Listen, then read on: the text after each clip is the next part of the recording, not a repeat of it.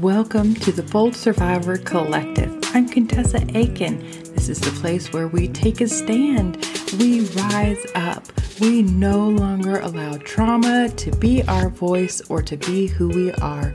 We pee into the wind. We run forward to our deepest desires and we don't stop until we get there. I hope you enjoy this episode. Dive right on in. We are jumping into the nervous system, which is my favorite part. Okay, I love complicated stuff. I don't know how you guys feel about complicated stuff. Hopefully, I'm going to make the nervous system a little less complicated for you, but I've dug into the nervous system because it seems like one of the most complicated systems of the body, and I love complicated stuff. I was a jet engine mechanic on F-15, you guys. I'm not sure if you guys know that or not. Probably not. Now you do. I was in the Air Force, and I was a jet engine mechanic on F-15s and F-16s. And while it seems like it's such a complicated system, I love it because I really simplified it, probably a little too much. It sucks air. It compresses it down, it goes. So it sucks, it blows, it goes. That's what a jet engine is, guys. If you understand that, you can work on a jet engine. I did. Okay. Maybe that was a little oversimplified, but I love the nervous system. So let's dig in. So what we'll cover here, the elegant design of the nervous system, the window of tolerance, resourcing, fight, flight, fright. There's actually, I think, 7 F words here that I have for you. And then the parasympathetic and sympathetic nervous system. So let's dive right on in. Okay, so the elegant design of your nervous system, it does pretty much one thing, and that is keep you in balance. I love to talk about the brain and has one job, one sole function, one thing to do, one thing only, and that one thing is to ensure your survival. It sends signals to the rest of your body in a very complicated fashion, but it's all for one purpose, to ensure your survival. Your nervous system, same. That is a complicated system of intricate design all over from head to toe, and it's designed to do one thing only, and that is to keep you in balance. That's it. And some people may word that a little bit differently, right? I just heard myself. Some people may say regulated, right? So whatever speaks to you, it is about regulating your system, keeping you in balance. At any rate, it's designed so that you can tolerate and experience life, connection, the things that we're talking about here today. So the window of tolerance, I didn't realize this, but on the last call, I thought everybody knew about the window of tolerance. Not everybody knows about the window of tolerance. So I'll stick with it for just a little bit longer here. The window of tolerance is basically this, your nervous system's window to be able to deal with overwhelming events, to protect us, to send signals to your body, to ensure your survival, to work together with your brain and stuff. This is the window of tolerance. That's what I mean by that. It is basically like, this is a wall, there's the window pane in the middle. And what's happening in there is you are able to take care of yourself, to resource yourself, to come back if you get triggered, if an overwhelming life event is happening, if trauma is happening at that moment, that you take care and mitigate and ensure your safety and survival, and then come out of it on the other side. So the window of tolerance kind of encompasses a lot, but at its most basic level, the window of tolerance is the window in which you can live life, be connected, and if something overwhelming happens, you don't go outside of this window, which means you don't get tipped over to the other side and go to completely numbed out or shut down or depressed or suicidal. I was definitely outside of my window of tolerance, right? And so that is your window of tolerance. When you think about fight and flight, there's a lot of F words here. Got to make sure to say them slowly, calmly. I get excited with this kind of stuff. So you have a couple of different things happening. You have hyper arousal, which is fight and flight. That is in motion. If you're there and you're in your window of tolerance, right? You're mobilizing in a healthy, positive way. I love to throw stuffed animals at a wall. So freeing. Anyway, but if you're outside of your window of tolerance, maybe you are sitting in anger or irritability, or you're overwhelmed, or you're frustrated, but you're stuck there. You're not necessarily mobilized, if you will. And we'll get more in depth here in just a second. So just stay with me. So we can only stay in the hyper space and activation for so long. Our bodies can only handle so much of that. So then we have hypoarousal, which is the freeze response, which is coming down from that, right? And it can look like being numbed out, zoned out, shut down. And really, when you think about hyper, up, hypo, down, we can only withstand so much up here. So usually hypo arousal comes shortly after a hyper arousal. So it's important to know that if you're up here and you're angry and you're irritable and you're overwhelmed, you're outside of your window of tolerance and you're like, then you're going to naturally experience a low after that. And so some people, because there's this yin and yang, this swing between up and down, that really disturbs their system, their nervous system, and they stay outside of their window of tolerance and can't find their way back. And like me, some people get to the place of suicide. If you're not an extreme case like me, maybe you stay stuck. Maybe you feel uneasy. Maybe you're unhappy. Maybe you just feel frustrated all the time. Maybe you feel unheard. Is any of this starting to sound familiar? Yeah. Guilt, shame, all of that stuff lives in there. So resourcing is a really important skill set, especially if you've experienced trauma and this window of tolerance is something that you typically fall out of frequently. So a couple of things to help you with resourcing. The first one is tracking. We're going to do that when we get to the tool, but it's important to be able to listen to your body, to hear it, to understand the signals that it's giving you, to be able to just practice being a witness to what your body is experiencing and what it's going through so that you can act accordingly. You can, let's see. Resourcing is really all a practice that expands your window of tolerance. So some of our windows of tolerance are like this: I can't handle anything, don't throw anything my way. And some of our windows of tolerance are go beyond the bounds of this window that we're in here. They go way far out, right? So resourcing really is all about just being able to expand and magnify your window of tolerance, which gives you the ability to deal with more things that are overwhelming, to deal with more traumatic things. Because like I said, all the way back in the beginning, we all experience trauma and we're all constantly experiencing something that is traumatic. And some are bigger and some are a bit smaller. Some are direct, some are indirect, right? But at some level, whenever we experience overwhelming events, that is a trauma. And so resourcing is your way to be able to expand your window of tolerance, to be able to deal with trauma in a more productive, healthy way. Yep. Okay. So we're going to talk about the stages of trauma. And so we're not talking about we're like in the trauma where it's already over, but our system hasn't regulated yet. Our nervous system hasn't balanced out yet. We're going to start at the beginning of trauma when trauma is starting to happen. It's important to understand the neurobiology of trauma and the stages that you actually go through from start to all the way to an extreme so that you know where you're at in the stage so that you know how to get out of that.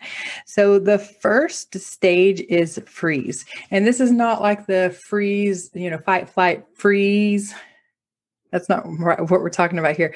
We're talking about the freeze right when a trauma is starting to happen and you stop, look, and listen so that you can assess where the trauma is coming from, what it is that is threatening or dangerous, so that your body and your brain and your nervous system has a chance to basically say, wait, danger is coming. Where is it coming from? That is the freeze starting to happen. Then you go into flight and fight. And I told you guys, I used to be a fighter. So all I did was fight. And literally, your first response will always be to run, to flee. If you cannot, then you will resort to fight. And so I did not have the ability to run from my circumstances when I was younger. So fight is what I did. And I fought everybody. It's not funny because I was really causing harm to people and I was harming myself as well. And it's one of those things where I made a list of regrets and I went back to make amends for those things.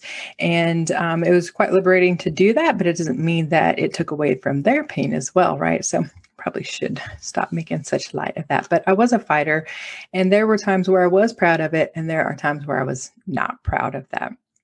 Okay, so you immediately freeze, assess, stop, look, listen. Then you will look for a way out to run. If that's not possible, you will fight. If neither of those are possible, then you will go into fright. So fright is more of the panic where you feel anxiety sit in, dizziness, nauseousness, lightheadedness, tingling, that kind of stuff. That is fright. Think about being scared, literally stiff, right? That's fright.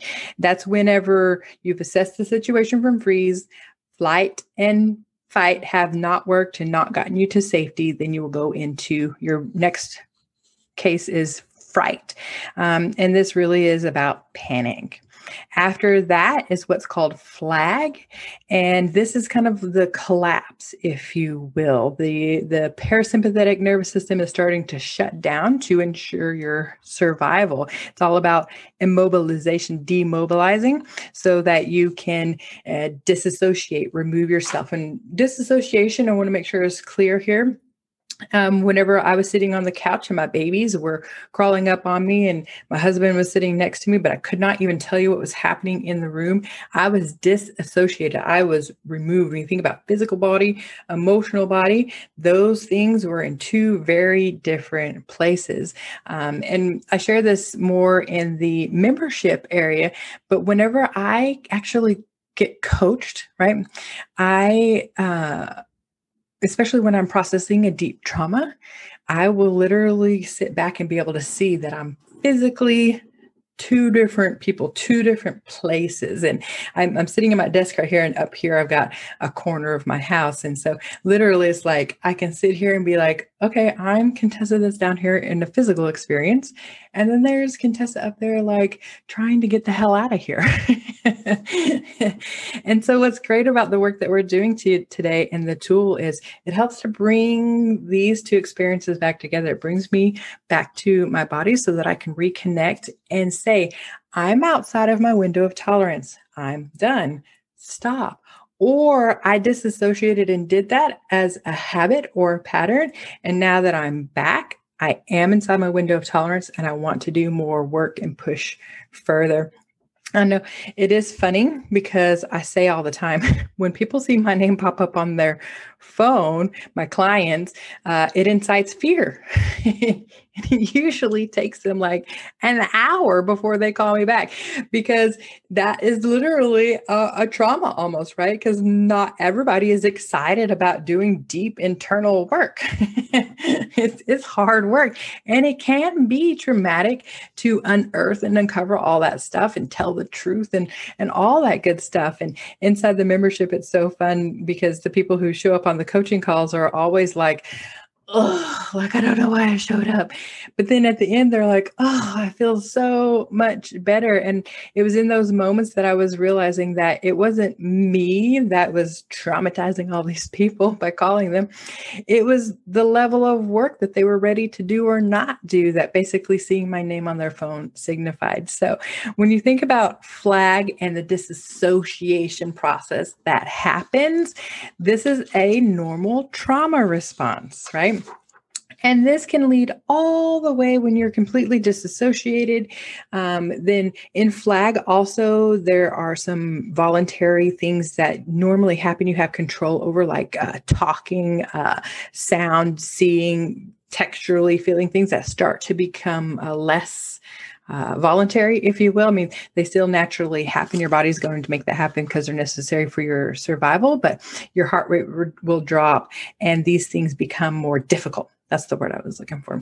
And so this can go all the way to the most extreme response, which is faint. So that's a lot of F words. Freeze, stop, look, listen, flee, fight, fright, flag, and now we're at faint. And it is exactly what it sounds like. You literally are out of consciousness. This is your body's way, again, of ensuring your survival. And so it naturally puts you into a faint situation so that it can put you in a horizontal place so that your blood flow comes back up into your brain. And it's also your body's way of trying to expel anything that's not, what's the word I'm looking for? That's not beneficial to it, like poison and things like toxic things. That's the word I was looking for. And so it actually is activating the vagus nervous system to promote the loss of being able to not throw up in the moment or bowel, things like that. That's what happens in faint. You lose voluntary control over whether you've got bowel movement control, vomiting, because your body is trying to get rid of toxicity. And so that's your nervous system trying to regulate itself and come back from a traumatic experience in the moment. Okay, so remember, that's all the stuff that happens in the moment. The problem is that oftentimes when we go through that, then we get stuck in one of them. Usually the fight, flight, or freeze. Fright in this case, when I'm talking about it, right? That's usually where we get stuck. And when you think about your relationships, what do you typically do? Do you flee? Do you run emotionally? Are you open? Are you available? Are you engaged? Are you in? Or do you run for the hills? Do you disassociate? Do you remove yourself? Do you fight? Are you always fighting them? Right? Or are you frozen? Are you panicking, worried all the time? Right? Think about that. That's usually where survivors get stuck, is we get stuck in the fight, flight, or freeze. And this is kind of like where we get to start listening to our body, because we have two nervous systems that are trying to do a function for us, and we're ignoring them. So we have the sympathetic nervous system. This is your body trying to mobilize, fight, mobilize, flee, mobilize. That's all about action and movement, right? Your parasympathetic nervous system is more about demobilization. It needs to be still. It needs to rest. And so your sympathetic and parasympathetic nervous system does this dance, and it's in rhythm with each other. And usually a trauma is what gets this rhythmic system all out of whack, and they're not able to really be in rhythm with each other. So a couple of things you can do whenever you are experiencing like anxiety, you're like overly excited or anxious. This is your sympathetic nervous system saying, hello, we need to mobilize. We want to take action. We need to move our bodies. We want to release stress, let go of anger. So if you're feeling those things, that's your sympathetic nervous system giving you a clue saying, move your ass. I heard like my drill instructor just now. Okay. I won't go all full on drill instructor on you. So a couple of things you can do that are healthy and productive to move. I already gave you one. If it's anger, right? Throw some stuffed animals up against the wall. Go for a walk. Ground yourself into the earth. Beat on a punching bag if you want to. I love beating on my couch. I don't know why. It's really soft and I layer it up with blankets and pillows, and then I beat the shit out of it. It is so awesome. So yes, anger is welcome here. It is an emotion just like all the other ones. And if you're feeling it, it is your body's way of saying mobilize, move, do something with it. And by contrast, on the other side of that, if you're feeling depressed or numbed out or shut down, that is your parasympathetic nervous system that is trying to tell you to demobilize, slow down, rest, digest. And that's what it's trying to get you to do. I love to take a nap whenever I'm feeling this, or take a hot bath, or slow down. I will stop, even watch just mind-numbing TV that I don't have to necessarily pay attention to. But if I do, I get a good chuckle out of. Like stand-up comedy is my favorite. Okay. Restoring a connection to a loved one. And there's a key component here, and that is safety. If you have a loved one, but you do not feel safe or trust them, then restoring a connection to them is not the way to go.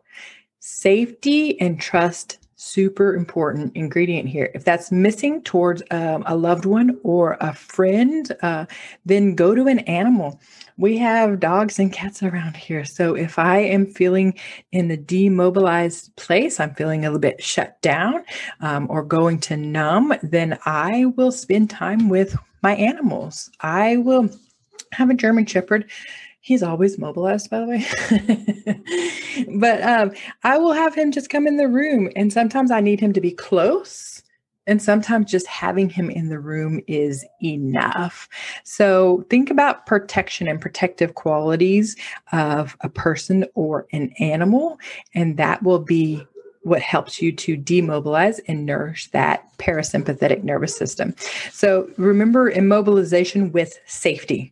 Super important to get you actually into the place where you can legit relax and do it without guilt or shame and all the other stuff that can tend to whitewash our relaxation efforts and take it and steal it away from us.